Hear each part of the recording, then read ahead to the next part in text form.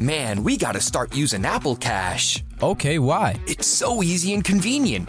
Apple Cash lives in messages. All right. So I can pay you in the convos we're already having, not forget a payment, or have money sitting somewhere just collecting dust. Oh, that is nice. And then you can use that cash right away and buy stuff like at a store with Apple Pay. I don't have to do all that bank transfer stuff? Nope, it's just right there. Easy, convenient, and secure. Did you just pay me $1 on Apple Cash? See how easy that was? Services are provided by Green Dot Bank. Member FDIC. Terms apply. This podcast is brought to you by Kim Crawford Wines. Kim Crawford invites you to savor amazing with a chilled glass of New Zealand's finest, named in the Wine Spectator Top 100 list 4 times. Every sip of Kim Crawford Sauvignon Blanc is filled with tropical fruit flavors like passion fruit and citrus to help you experience golden hour how you see fit. Visit KimCrawfordWines.com to learn more and find Kim Crawford Wine near you. Savor amazing. For those 21 and over, please savor responsibly. Constellation Imports, Rutherford, California.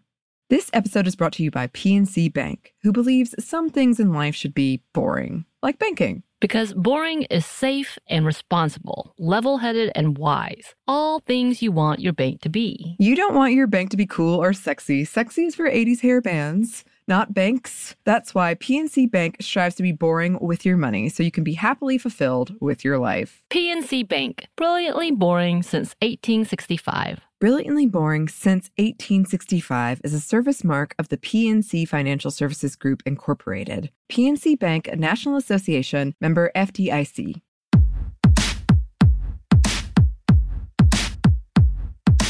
Hey, this is Annie. And Samantha. And welcome to Stuff I Never Told You, production of iHeartRadio.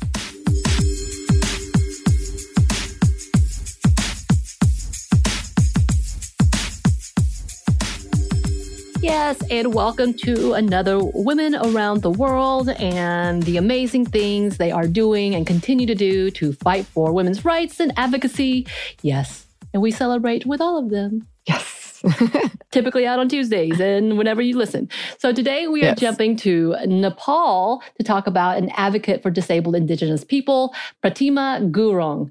And Gurung is an academic activist from Nepal and has been working tirelessly to fight for the rights of the disabled women and children in the Indigenous community of Nepal. A disabled Indigenous woman herself after losing her hand at the age of 7, Gurung has been a part of the fight to get the voices of her community heard when it comes to being seen and represented throughout the world. In Nepal alone, the population is made up of at least 35% of Indigenous peoples, and according to Gurung, Nepal has at least 1.3 million Indigenous people with disabilities. Right. And Gurung has talked about the difficulties and challenges in being an Indigenous woman with disabilities. And she states, quote, "The first challenge I experienced as an Indigenous woman with disabilities is about meaningful representation. It involves who you are, where you are represented. And because as soon as you are a woman and an Indigenous woman and a woman with disabilities, all of these identities keep you limited within the 4 walls. It comes to a point that your voice, your representation, your identification, and your recognition is the primary thing. And that begins from home, from the family, from the private sphere to the public sphere." And she continued, "The second challenge is about being disabled and the stigma associated with it. When you are a woman with disabilities, you have many serious and critical issues related with your life. The third thing is ensuring your basic fundamental needs like education, your social background, your economic status, your employment opportunities, your accessibility."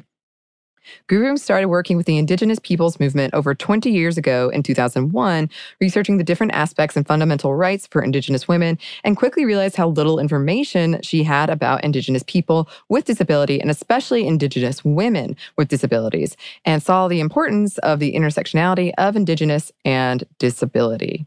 She's become a fierce advocate in ensuring these voices are heard and has become a leader within the movement. She's currently the president of the National Indigenous Disabled Women's Association, Nepal, and she is an expert contributor for the Disability National Directions Committee, which was created by the Ministry of Women and Children and Senior Citizen in Nepal government, and the General Secretary for Indigenous Persons with Disability Global Network and Nepal Indigenous Disabled Association. And on top of that, she is a part of the faculty of Padma Kanya College in Kathmandu. As you can tell, she is a very busy person and has a lot to do and does it very well. With her busy life, she continues to speak out and work internationally to have women to be a part of the policy changes and overall conversation of the importance in representation as a whole, especially when it comes to making progress and change in our world and community. As she says in her interview with Cultural Survival Quarterly, I really want to highlight the effective and meaningful participation of Indigenous women at all levels. Today, we want Indigenous women at the table. We want them to make their decisions. We want them to make their concrete ideas known about the issues and concerns that are affecting their lives. We don't want others who would make a decision and an agreement on behalf of us. Indigenous women with disabilities have to be brought to the front lines by their effective and meaningful participation. Yeah, and actually she just recently, I think it was 2019, participated with the UN's Permanent Forum on Indigenous Issues in New York and was able to highlight a lot of just controversial things about the mere fact that there's not any representation, there's no real conversation within the Indigenous community. And we wanted to highlight an Indigenous woman. We try to do as many as we can from all over the world because this is constantly a thing that we see where they're completely overlooked and invisible. And then putting on top of that, we talk about the women who are ignored, and we've talked about the missing and murdered Indigenous women that continue to be overlooked. But we also need to talk about those that are affected by disability. And we know that people with disabilities in general are overlooked. So this intersectionality of just being completely not thought of is this higher level of concern that we should have as a conversation. And it should go beyond just the political conversation because we see that every day. It's not a topic that we often see.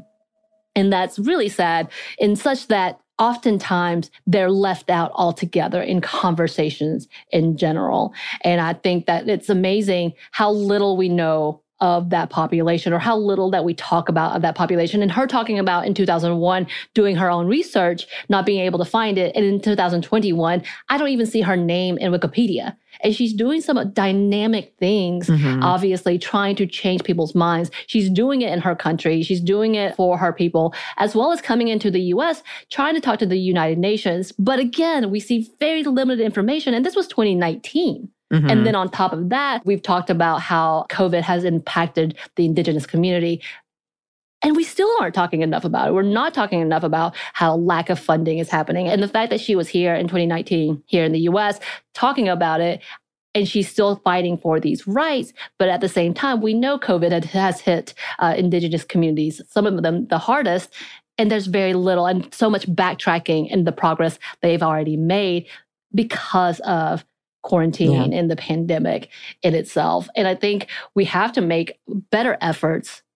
And hopefully we are, Annie. Hopefully we are doing so in trying to recognize this hard work that's already being done. Literally, we don't have to do much other than read these interviews. And by the way, if we just talked about the Cultural Survival Quarterly, they're a great organization that talks about Indigenous people around the world. So if you want more information about what they're doing, it's culturalsurvival.org. And I've gotten a few names from their organization, from their site. So thank y'all for your hard work in helping us to recognize these incredible people who are doing some incredible work. And I hope we can do better because, and we're not going to talk about it right now, but just what comes to mind is the recent case of the influencer white woman who went missing and has been found murdered. There's so much to try to push her case up so people can see it. And a lot of the people in the community, people of color, Indigenous people, are like, what about the people we've been hollering about, who we've been yelling about? Why hasn't anyone showed this much interest in these cases? And I think it's important to remember, there are so many things happening that we continue to ignore because they are a person of color and or an Indigenous or a Black individual. It's absurd, the lack that we hear of these cases. And we need to do better as a whole, as a community, and as a group of people that we say are advocates and we want to be allies in trying to push this narrative and this conversation forward. Yes. Yes to all.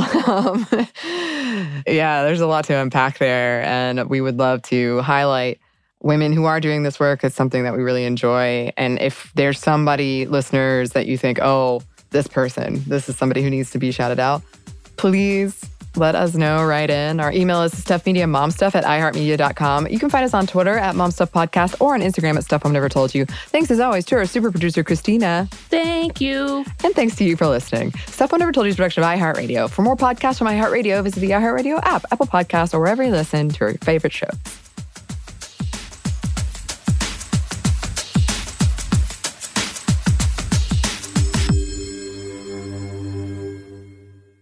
This podcast is brought to you by Kim Crawford Wines. Kim Crawford invites you to savor amazing with a chilled glass of New Zealand's finest, named in the Wine Spectator Top 100 list 4 times. Every sip of Kim Crawford Sauvignon Blanc is filled with tropical fruit flavors like passion fruit and citrus to help you experience golden hour how you see fit. Visit KimCrawfordWines.com to learn more and find Kim Crawford wine near you. Savor amazing. For those 21 and over, please savor responsibly. Constellation Imports, Rutherford, California. This episode is brought to you by PNC Bank, who believes some things in life should be boring, like banking. Because boring is safe and responsible, level-headed and wise. All things you want your bank to be. You don't want your bank to be cool or sexy. Sexy is for 80s hair bands, not banks. That's why PNC Bank strives to be boring with your money so you can be happily fulfilled with your life. PNC Bank, brilliantly boring since 1865. Brilliantly Boring Since 1865 is a service mark of the PNC Financial Services Group, Incorporated. PNC Bank, a National Association, member FDIC. The state of Tennessee is one of the few places where the sounds are just as breathtaking as the sights. Whether that's live music at a historic music venue, the crack of an open fire at a campsite in the wilderness, or hearing kids laughing as they explore what's right around the bend, Tennessee just sounds perfect. Start planning your trip at tnvacation.com. Tennessee sounds perfect.